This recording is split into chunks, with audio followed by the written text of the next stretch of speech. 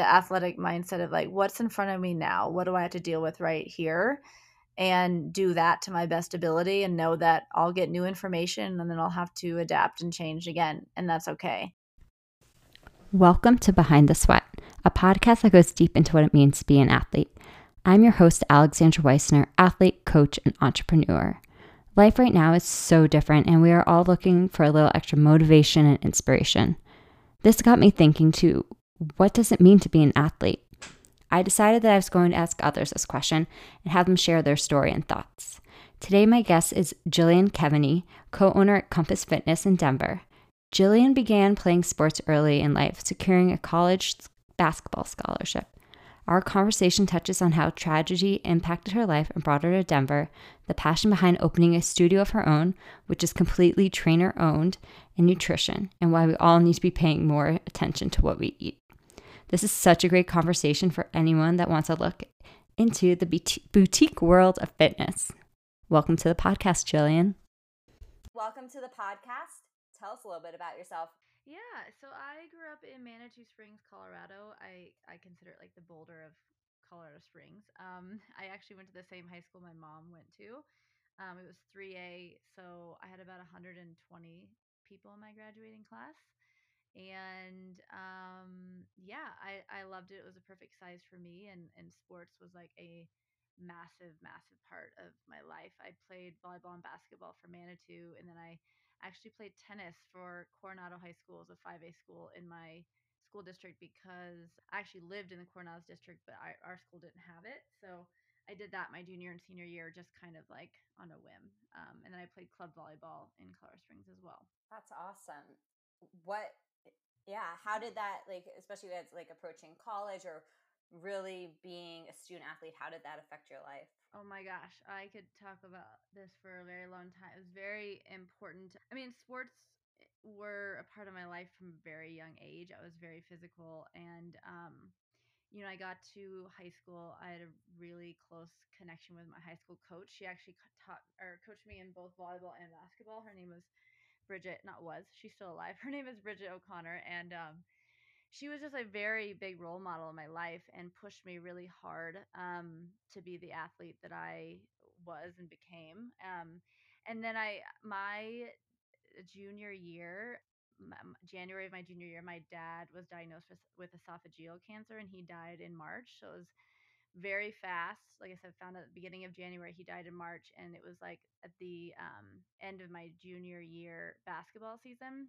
And his and I connection was through sports. Like that was our bond for sure. And so it was a pretty traumatic ending to my junior year. And like Bridget was just kind of the person that like picked me up off the floor and helped me continue forward and deal with that grief, and then also push to get a scholarship. I ended up getting a basketball scholarship to Mesa State University, which is now Colorado Mesa University in Grand Junction.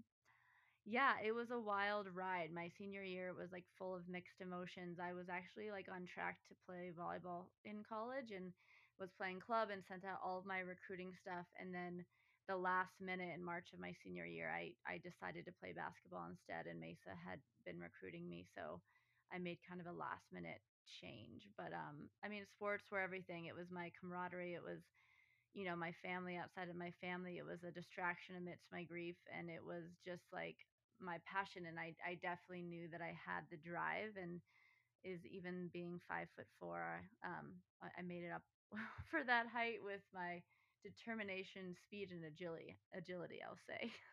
No, that's awesome. I'm like, I totally get that. I'm like, I played basketball for a while, but when I was playing basketball in 5'4", everyone else still hadn't grown. So I was the tallest person.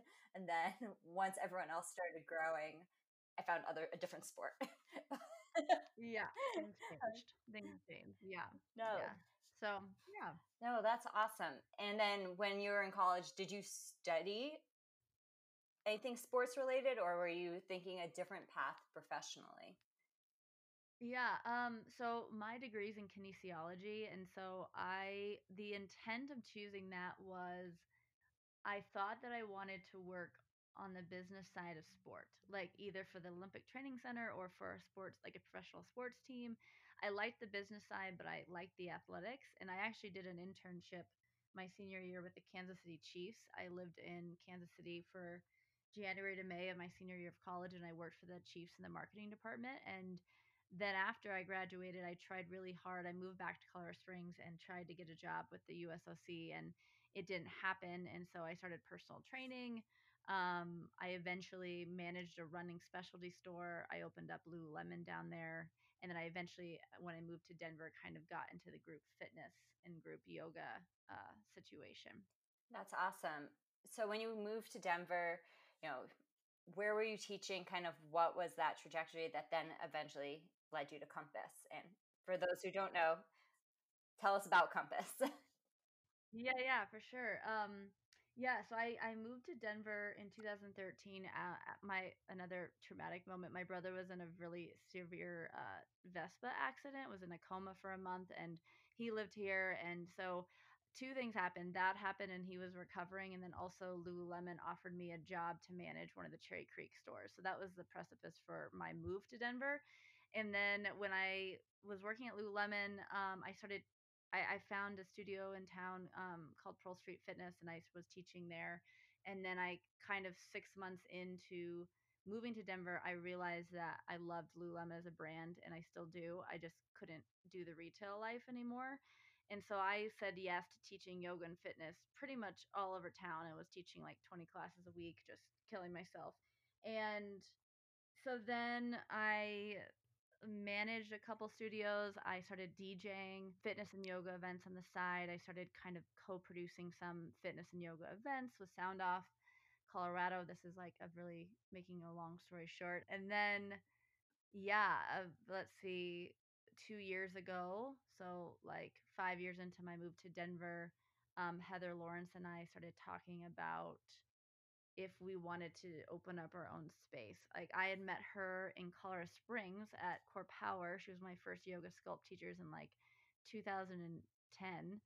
And when I moved back to Denver, her and I reconnected and we're just kind of teaching at some of the same places. And I think we both hit this point in our lives where we had learned so many lessons from all the studios we had taught at. And we also were getting older. We were like, so we can't like teach 20 classes a week, and when we're 45 and have a family and want to like still have a body that works. And so what are we going to do here?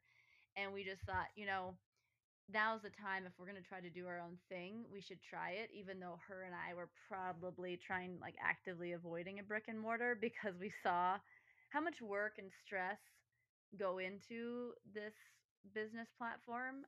Yet we were just so motivated and driven by all the connections we had made over 10 years that we were like, let's give this a go. We found kind of a one Compass's location now was like a 1 year sublease situation when we found it. It was kind of like a little bit of a kind of like, well, if we give it 1 year, we could always like turn around and say we gave it a try, type of thing. It wasn't a 5 year lease right off the gate. So I think that was like reassuring for her and I. Um, and then we just said, hey, we want to open a place where instead of having one single core focus or one single owner belief in way of running things, like what if this was trainer owned? What if we had a lot of different modalities and class sizes? And what if it was in a really large space with kid care and big classes and events, things like that? So that was kind of the drive for Compass's existence. That's awesome. I think I knew part of the story, but hearing you tell it, it's always so nice to hear. And with that, when you were opening up, was it welcomed? Were people excited to see you and Heather opening up your own space? Yes, I would say people were really excited. We had a lot of support right at the get go. And again, her and I had spent 10 years, you know, building our reputation, building our quality of class, building connections in this community. And, when it was time to call upon all of those people, they showed up and we had just kind of made a name for ourselves over the years, and that really came in handy. And people knew that we were going to hire teachers that were going to be of a certain standard, that we were going to do things the best that we could. And really put community first, put safety first, put fun first, and that's just what we try to do. Well, I think you guys have hit all of that, especially as someone who has taken some of your classes. Um, I Thank love to you. get my butt kicked by you. It feels great. Next day might be a little sore, Yes. but it feels great. Yeah. Yes. Good. So yeah, how did then, obviously you have now been part of 5280's Wellness Boost and that event, and Mhm. how do you feel that you've really helped shape the Denver fitness scene as the Denver fitness scene has really continued to grow? Because I think there's obviously a lot of options here, and Yeah. it fluctuates. Yeah. It's so funny. It's like it's really hard for me to like even take what you just said as reality that I've like impacted the Denver fitness community.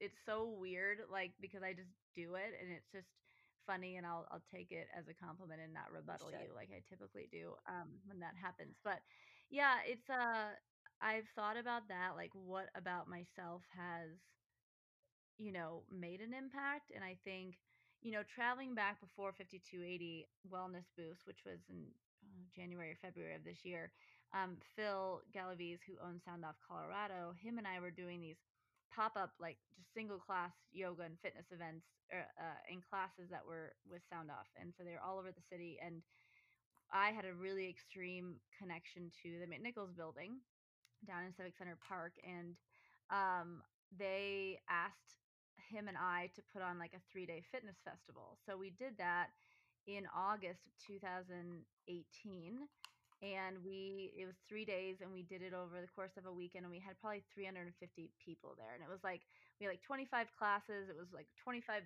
for the whole weekend. All this stuff. And then that was so, McNichols loved it. We had a good time. They were like, "Will you do this again?" So we turned around and did it again, like 4 months later, like in January of 2019.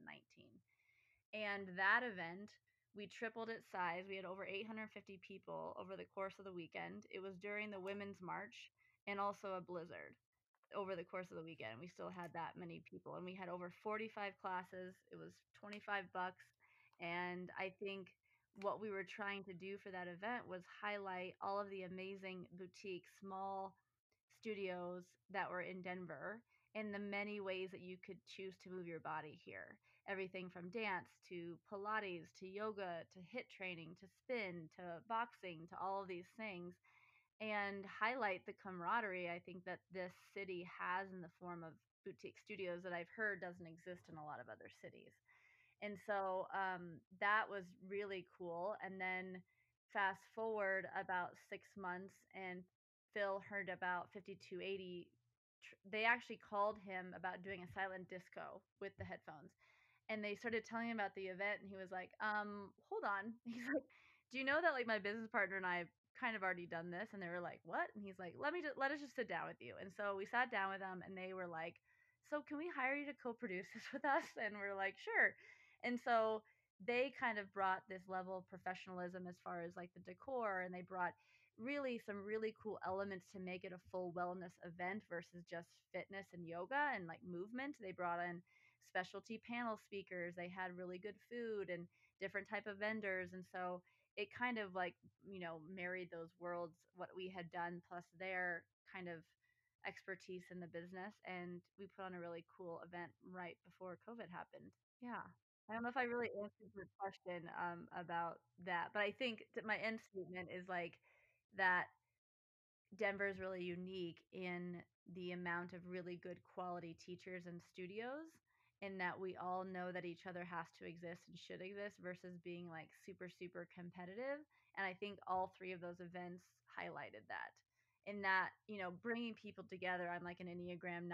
I love peace. I love collaboration. I love that. And so if that's my imprint, in my career is that I brought people together either to move or to highlight people's businesses, then I will be very satisfied with that. Yeah, no, I think Denver is unique in that in general with a lot of different industries, specifically fitness, because that collaboration over competition is huge here. Yeah. I haven't seen it Yes. any other places I go where people are like, so we want to bring these people, and oh wait, my friend over here does this. Let me bring them too, because Mm-hmm. we all need to be there Yeah. together. So great.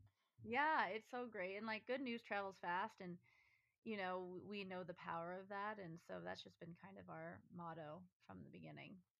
So when you're not training clients and teaching amazing classes, how do you train yourself? How do you make sports and fitness and wellness part of your life for for your me time? Yeah. That's really been an interesting evolution.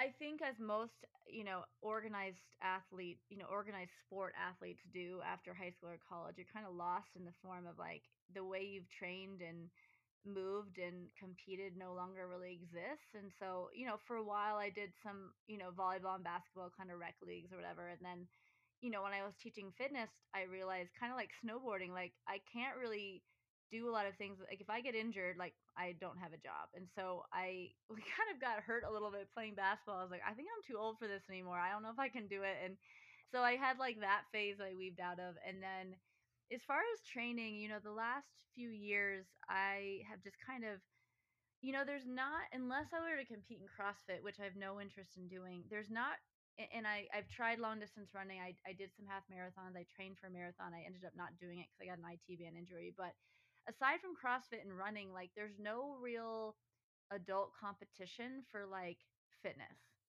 And it's kind of a bummer. And we've talked about it at Compass a bit. We've tried to like do some events or even go to some that we're kind of trying to do that. But there's no real way to like compete if you're not doing those two things. And so what I've learned for my body is just like I really like versatility, and I really try to listen to what my body craves throughout the year. Like I know in summertime, like I just crave being outside. I love being in nature. I love being away from the gym where nobody needs anything from me in the moment. And I run, 2 to 4 times a week in the summer.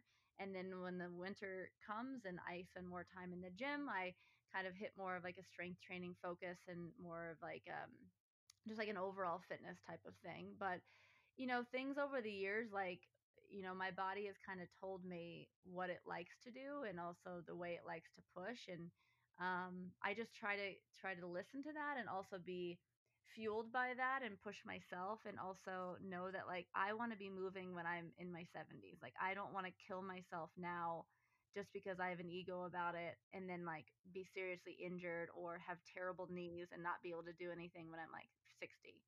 So that's been kind of like my transition into what being an athlete is like I want to be really well rounded. I want to have a healthy body with like working muscles and joints and have fun while I do it.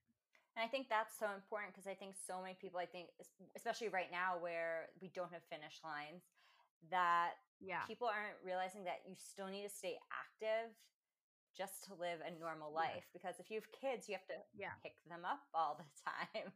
And, Yeah. or even just if you get a delivery from Amazon and it's a giant box, like you have to be able to pick it up.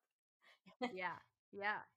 Totally. And I think, my idea of health has really changed in the last few years. I just spent the last year in nutritional therapy school and realized I had some massive blood sugar issues, and a couple of years back got a blood panel and realized my testosterone was pretty low. And I think as we age, like our broader picture of overall health changes, and we realize, oh, like maybe I was over exercising for 5 years and it's caused some major adrenal problems, and like how do I fix that? And kind of a broader scope of what that really looks like instead of just this like one track mind, type of thing. So yeah, I think that plays a huge role. I think that's an interesting thought process there too, of saying, for you, how has something changed, 10 years ago for your mindset around fitness to today? Yeah, and that was a huge motivator for even the name of our gym, Compass, like this whole tagline to find your direction. Like you might be pregnant one year, you might have a severe injury, like you can't just get on this one track of like this is what I do for 10 years and I do it every day. And like your body is very adaptable and very efficient fuel machine. Like it will figure out a way to make a demand easier and easier, and you have to continue to challenge it in new ways or else it adapts and it becomes easier. And so that was why another reason that we kind of went with the gym model that we did is because like maybe this week I really want to go to Down and Dirty for 3 times, but the next week I want to like take a trampoline class. Like that, being able to do that was something that was really important to us. And then personally, how do you think your mindset, what's the biggest shifts you think in your mindset in the past 10 years? As far as being an athlete or what particular? Yeah, as far as being an athlete and how your kind of your approach to fitness and wellness.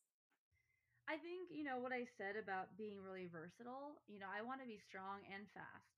I want to be able to squat 150 pounds and also like run 10 miles on a Saturday if I want to. Like that to me, like, is the definition of an athlete. Yes, there's the type of athletes that are like really good at the shot put or really good at one thing.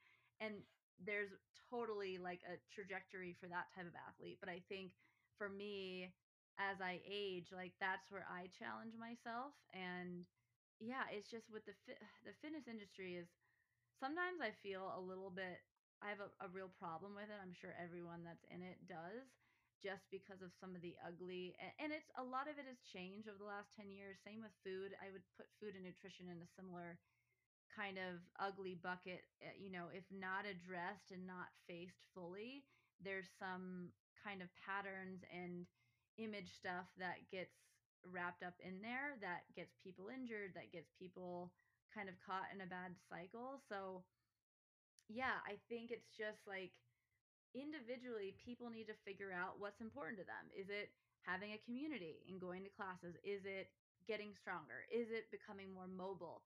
Is it, getting healthier overall, like on a food level? Like, I think the trajectory needs to be, what does my individual health look like? And what do I need to get done? And what am I motivated by?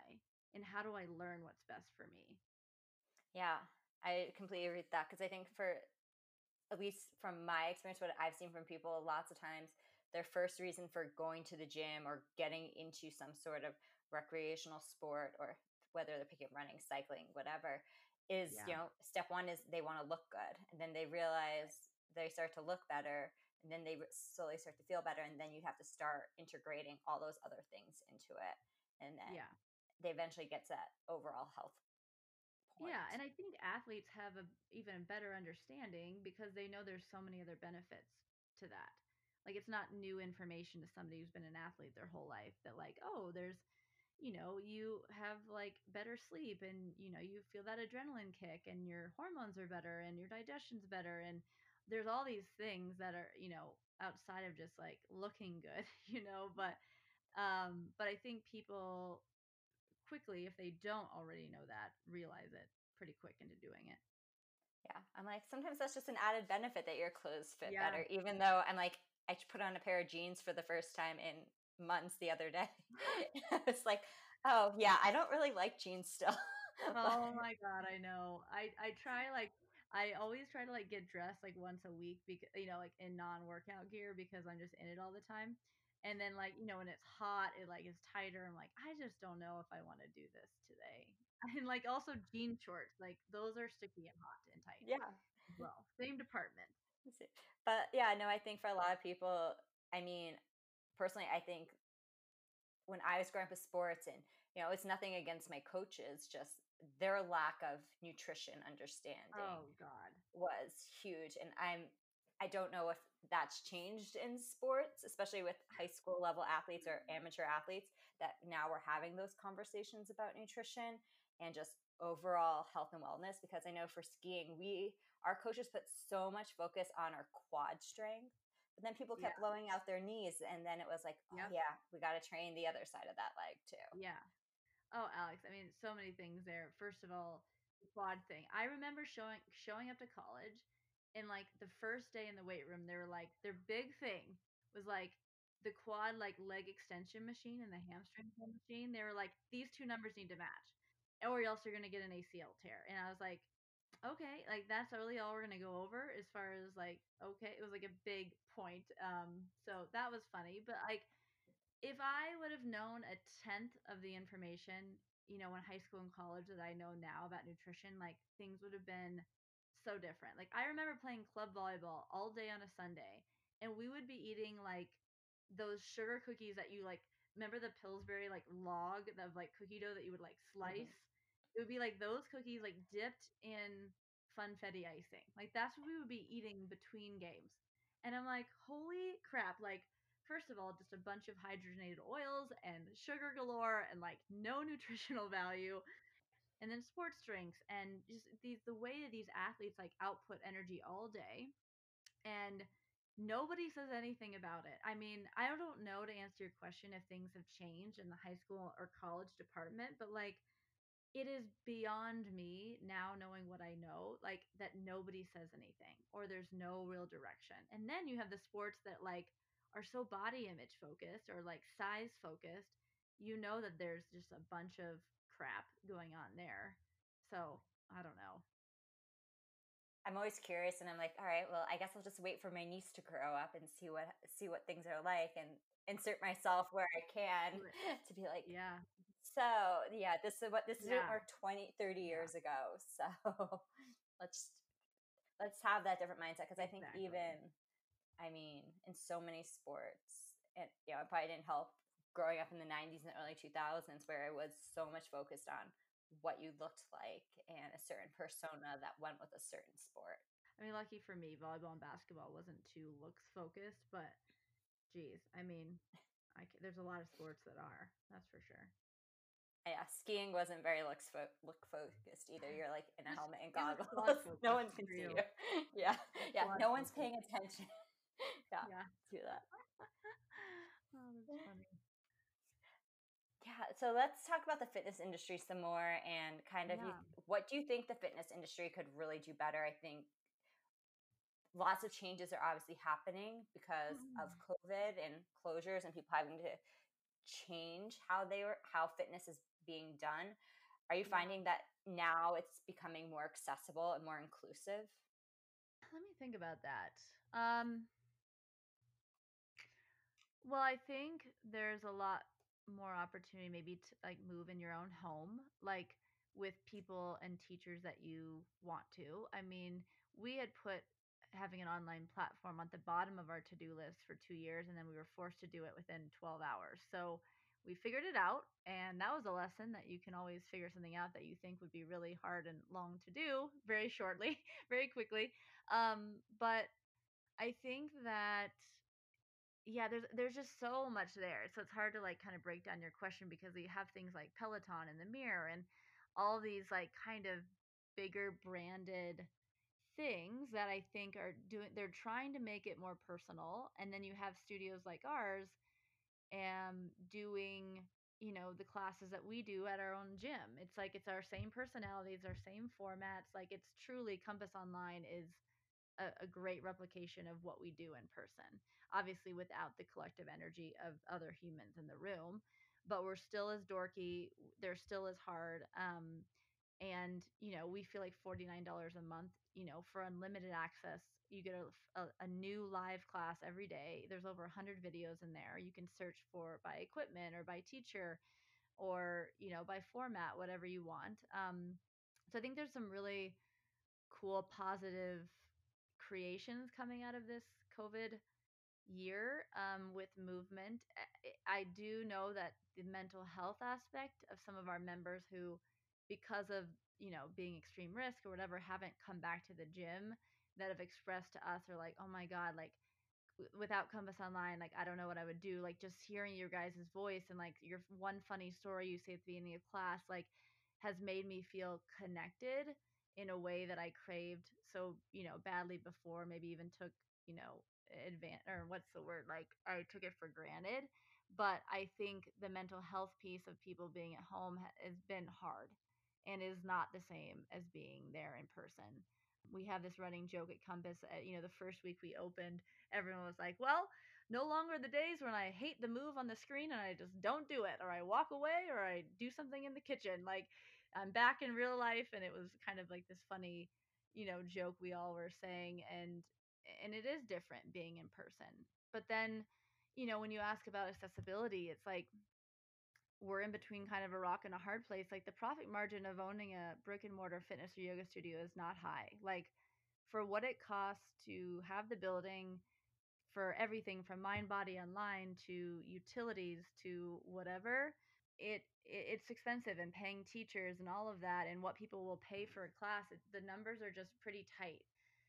How so it's like this fine line of having a price that works but also, you know, not having it be so high that it prices people out. And that's something that I've really struggled with in, you know, this industry over the last many years of accessibility. So I love the fact that we do have Compass Online. I feel like that's a very fair price for what people receive. Um, but yeah, it's been tough. And then you put, you know, all of the things that studios have had to do, social distancing and extra cleaning and mask mandates. And, you know, luckily we have almost 7,000 square feet. So with 6 feet apart, we have 20 boxes, 26-foot boxes that are 6 feet apart. Like, and that's like the top, you know, we're following every rule we can, wearing the mask. And we went from having 30 people cap to now 19 plus a teacher. And so sometimes the numbers just don't add up, and we're of course looking at the longevity of this virus of like, what is it going to look like for the year.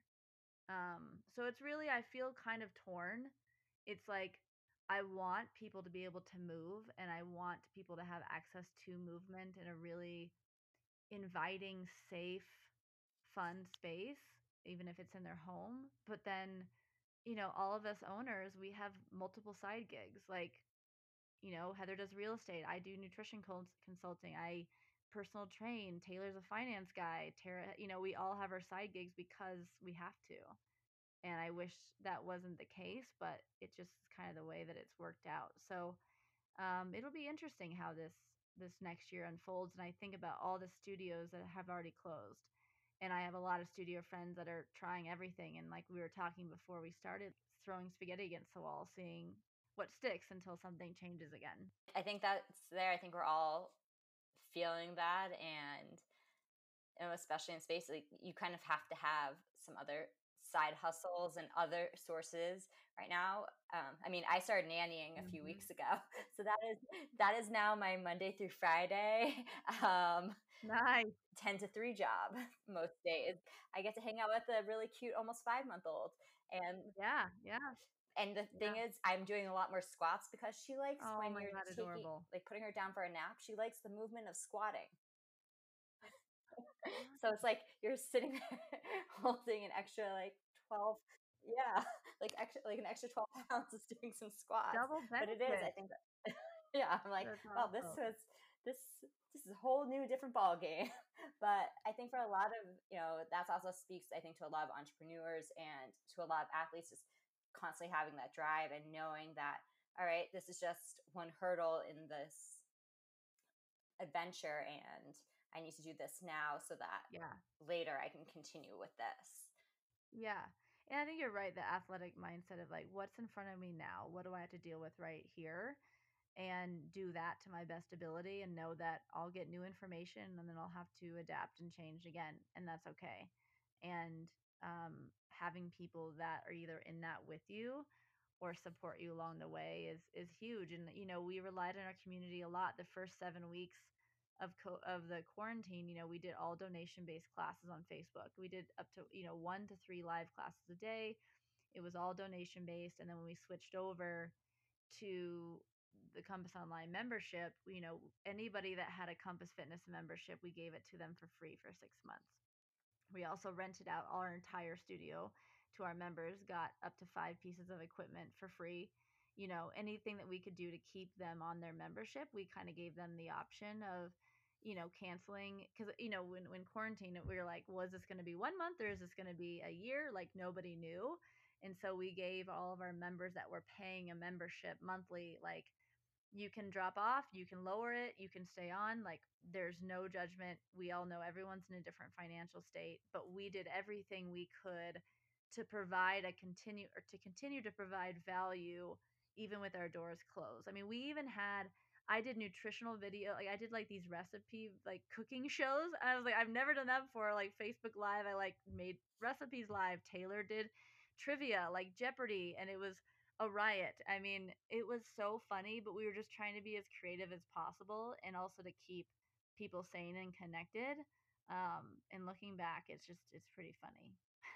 Let's talk about the nutrition stuff a little bit.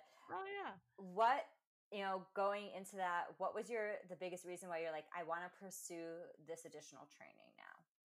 I've been looking for a nutrition program, I would say, over the past 5 years, and I just could not find one that wasn't this like basic, here's what food is, and here's a nutrition plan, and everyone should follow it. It was just like very basic everywhere I looked. And I was like, oh, should I just go back to school and get my nutrition degree? But then I heard things like, that wasn't even up to date. And I just wanted a more holistic approach.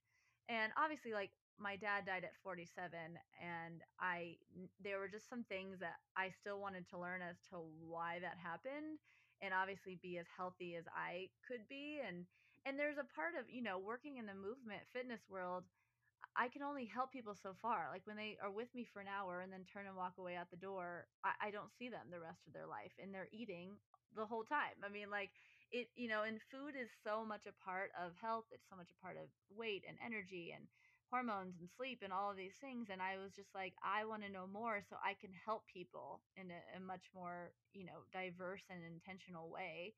And so I met a few people that had done this program through the Nutritional Therapy Association, which is the NTA. And the training I got is to be what's called an FNTP, which is a functional nutritional therapy practitioner.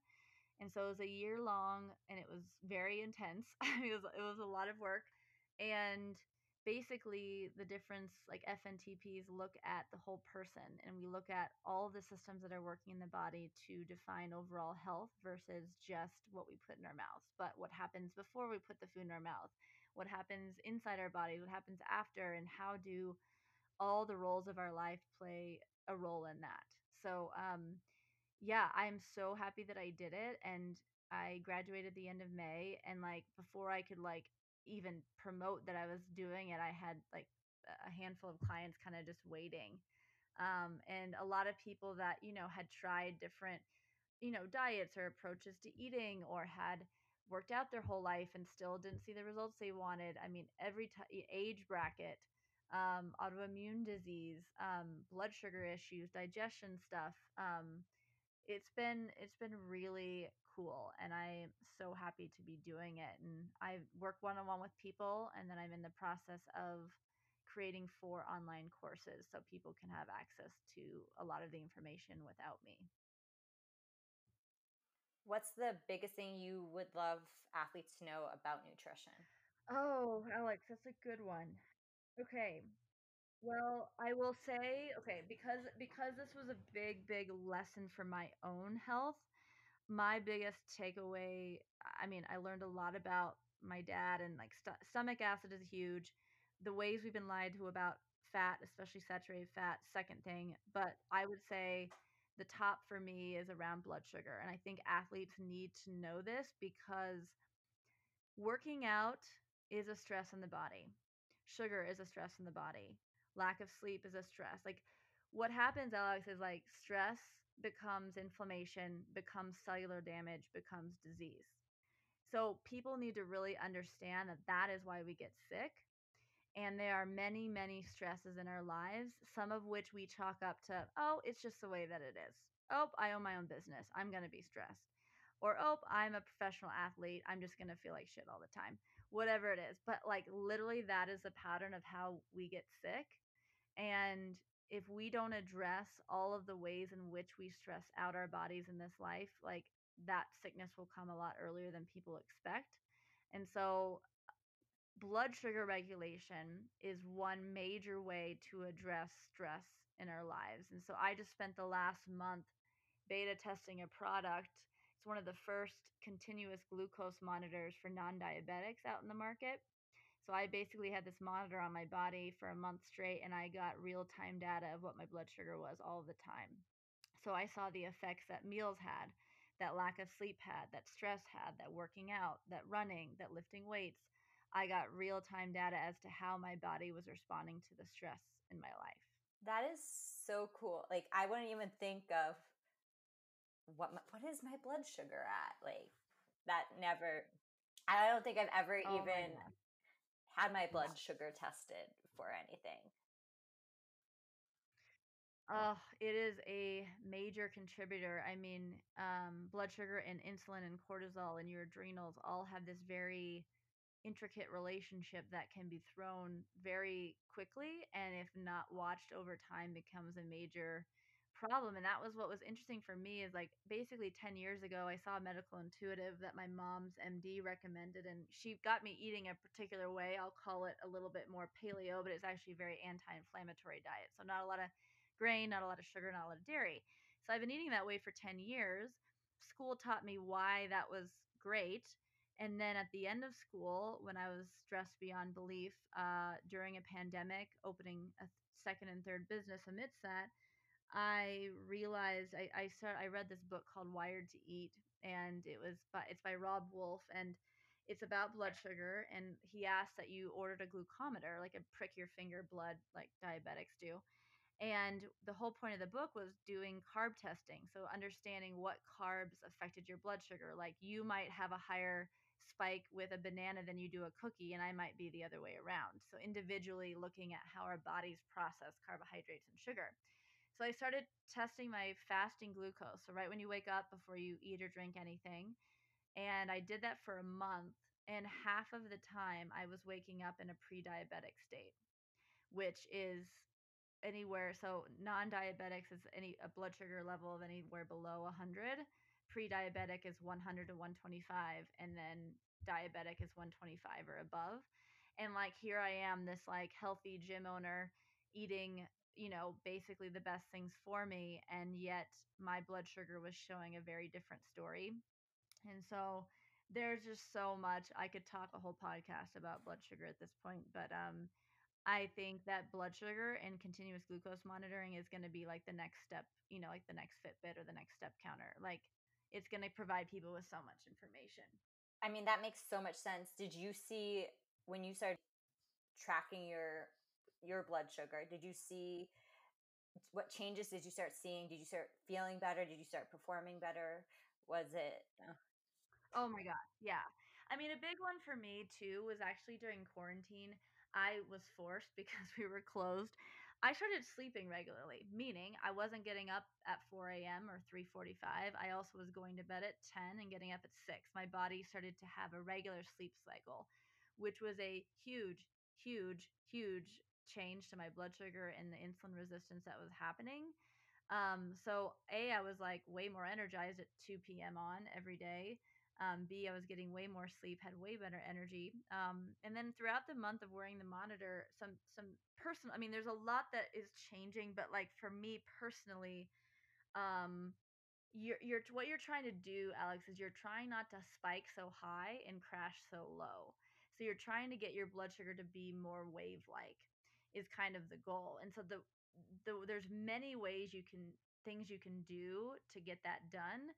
But for me, one of them was increasing my metabolic flexibility, which means I am able to utilize protein and fat and turn it into fuel efficiently. We are very carbohydrates and sugar are everywhere. It's just the land that we live in. And so our bodies are used to getting energy from carbs and sugar, which it needs to. Our body is runs very efficiently off of carbs, but it needs to also know how to do the other two. Fat and protein, it needs to know how to do that as well. And so I was snacking all the time, or just major bottoming out and trying to rely off of caffeine, to kind of get through my busy days. So my goal was to extend the time between meals I ate and actually sit down and eat real meals instead of kind of being in this sympathetic fight or flight mode all the time.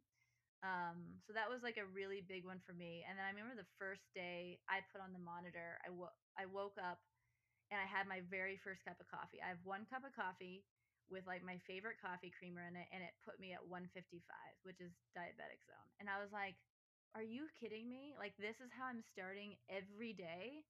Like, one cup of coffee does this to me? So I played around like with what I put in it, and I made it 2 half-calf cups instead, and I totally cut the creamer out, and I did cashew milk, and it just was kind of is a wild ride, I'll tell you that much. It was very humbling and also taught me a lot. And that company is called okay? Levels Health. um, and they're again one of the first continuous glucose monitors. It's not even out yet, like they're kind of on a wait list right now, but that's who I used. That makes so much sense because when you're like you're spiking, you have those ups and downs, and if you're constantly in the state where you're going up and then you're going down, like of course you're going to be all over the place with everything that's going Yeah. on in your life. Not even just thinking about working out and Yeah. performance, because if you get lucky and when you're feeling great, that's when you're working out, and then you go later on. I mean, with running, we hear about it all the time, how the biggest thing that I think the misconception, especially with endurance sports, is they say you're hitting the wall, but really hitting the wall just means you're dehydrated and you have no nutrition left. And they're not saying like, oh, Yeah. it's not because like you're hitting mile 20, it's because you're hitting mile 20 and there's nothing left in the tank.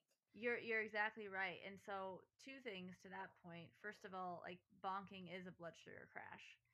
And if your body has no ability to transfer into a different fuel source, it will do that. And the levels in which you bottom out can be pretty extreme.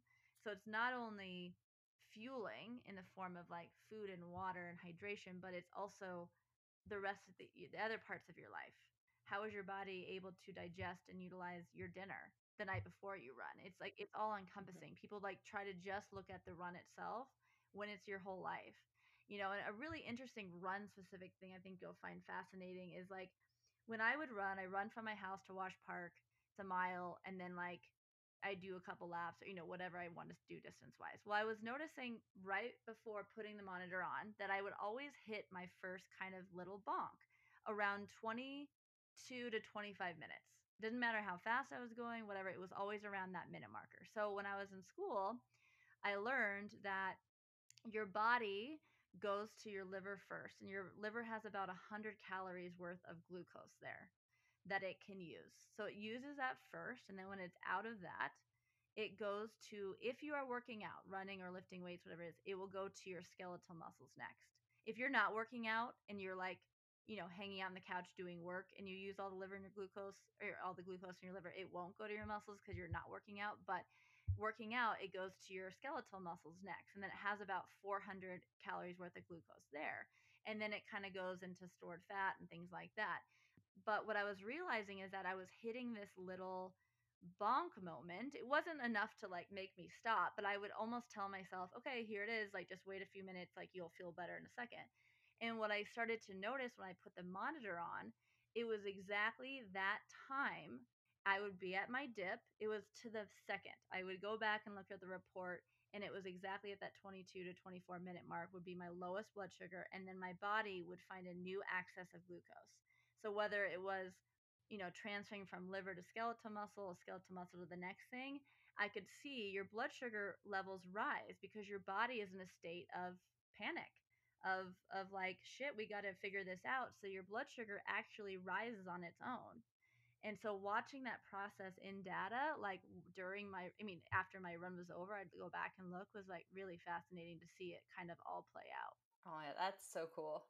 What other data can we add in and like analyze when I get home from a workout? Talked a little bit about sleeping more. What do you think, like, how do you rest and recover? How does that play a role into everything that you do now? Yeah, I think, my rest and recovery's changed because my ability to output has changed. Like a few years ago, I call them like on my feet hours, like whether I'm teaching or personal training or working out myself, I could do that like 5 or 6 hours in a day. And now I can do like 3 to 4, maybe 2 to 3 is kind of my preference. So like I'm not teaching 4 classes and having 2 clients and working out myself. Whereas before I got that done. And my body is just kind of, I'm 36. It's kind of changed trajectories a little bit on that. So yeah, I think the sleep like has just balanced me out. I mean, there was times where I was like, okay, 2 o'clock is where I know I will not be able to use my brain anymore. So like I can't do anything creative. I can't plan a class. I can't have a meeting after 2. And now that I'm sleeping more, that is very much changed. And I can actually like be on this podcast and I can like go for a walk after dinner and like not feel like death. And so my recovery has been a lot different. I like to take 1 to 2 rest days a week, and that means like I'm not working out myself. I find great joy in nature. I've added hiking to my, activities of like longer, more intense hikes. So yeah, I mean, my recovery looks like not moving my body. I like to infrared sauna. I like to go on walks. I like to cook. I meditate twice a day. I do transcendental meditation or TM. I've done that for 7 years. So, yeah, I think I just have really felt kind of an age shift in the last year. I think school highlighted some things that I was trying to ignore. And then I think just in this last year, like my body has started to change, and I've started to kind of make some shifts, especially in the recovery department. No, I hear you on on on that. Yes. Yeah, where you're like, oh, I really do need to do this more. And I mean, I know Yeah. I personally got into the bad habit of I'm just gonna Normatech on a Friday night and watch a movie. Maybe this is why I'm single. Yeah. Oh, that's my life, girl. I Don't know. even I'm worry like, about it. I don't want to go out with someone new. I'm just gonna do this instead. Yeah, You're, totally. And then we'll add a pandemic and I'll just encourage it even yeah, more. It's yeah. fine. It's like, yeah, you're taking into me time because you're not worth it. So, Yeah, exactly. Just throw on um, Yellowstone, put the boots, I you're mean, we good can to talk about go. that afterwards. I don't know if you're caught up or not. If you watched the Right. season finale. Oh, I watched all of it. I am just waiting for season Same 4. here. Same here. Yeah. Um, okay, I have one last question about Compass, and then a few like rapid Yeah, fire ones. When someone shows up sure. for their first Compass class, how do you want them to feel when they walk out the door? Oh gosh, this is a big one for me and something we talk about a lot as a staff. Like, I want them to be like, wow, this is a community that's full of support. I got a great workout. I felt individually pushed in a group scenario, and I can't wait to come back. Like, that's how I want people to feel. Like, they got individual attention in a group situation and felt like there was a safe space for them to be exactly who they are and just feel totally welcome back. No, I think you guys do a great job of that, and obviously I haven't been Oh, thank since you. everything reopened, but prior it was great. I loved it when we did like team days and things like that. I know. We've kind of done that from our boxes, like a partner workout within your box. So it's more like a Yeah, partner timed thing. But I know I yeah. miss those. I miss those. What are you most proud of? What am I most proud of? Oh gosh. Um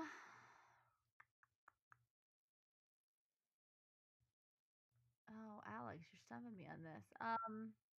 I think I'm just most proud of individually, like, my heart and the what I've been told is just like the way people feel in my presence. I think, and that is evolved into my presence at the gym and just presence in our space with our other teachers too. Just that, like, I think I'm very heart forward, and I'm even trying to be more vulnerable as I age. But I think, with the death of my dad at 16 and my brother almost dying when I was in my 20s, when I think life stuff happens to you at an early age, you just kind of have a different perspective on this our time here and what is worthy of stress, what is worthy of disconnection, is a little bit different than maybe someone who hasn't.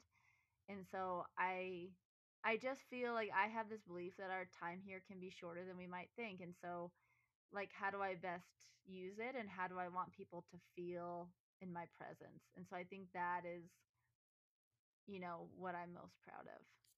What are you ambitious for right now? Oh man, I'm ambitious for working smarter, not harder.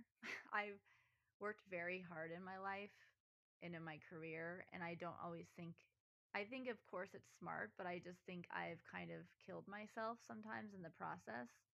And so I think I'm ambitious for really speaking my gifts out loud. I have a tendency to kind of like blend it in the background and not think what I'm doing is very special. And I think, like, recognizing my gifts, putting them out there, and finding creative and smarter ways to be successful is what I'm lining up with right now. God, I'm right there with you with all of that.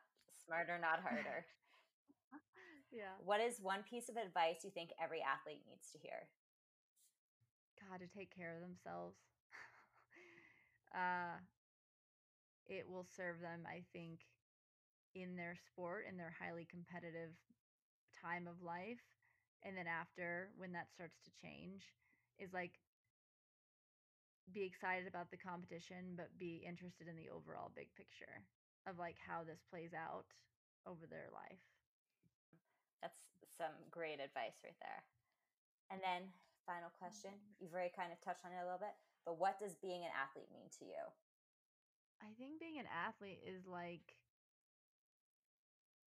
being able to see your shit and also being able to see opportunities for growth and know the difference between the two and be able to evolve as your body evolves and like just be curious about the whole thing, like the mental part, the emotional part, the physical part, and know that each part is equally as important.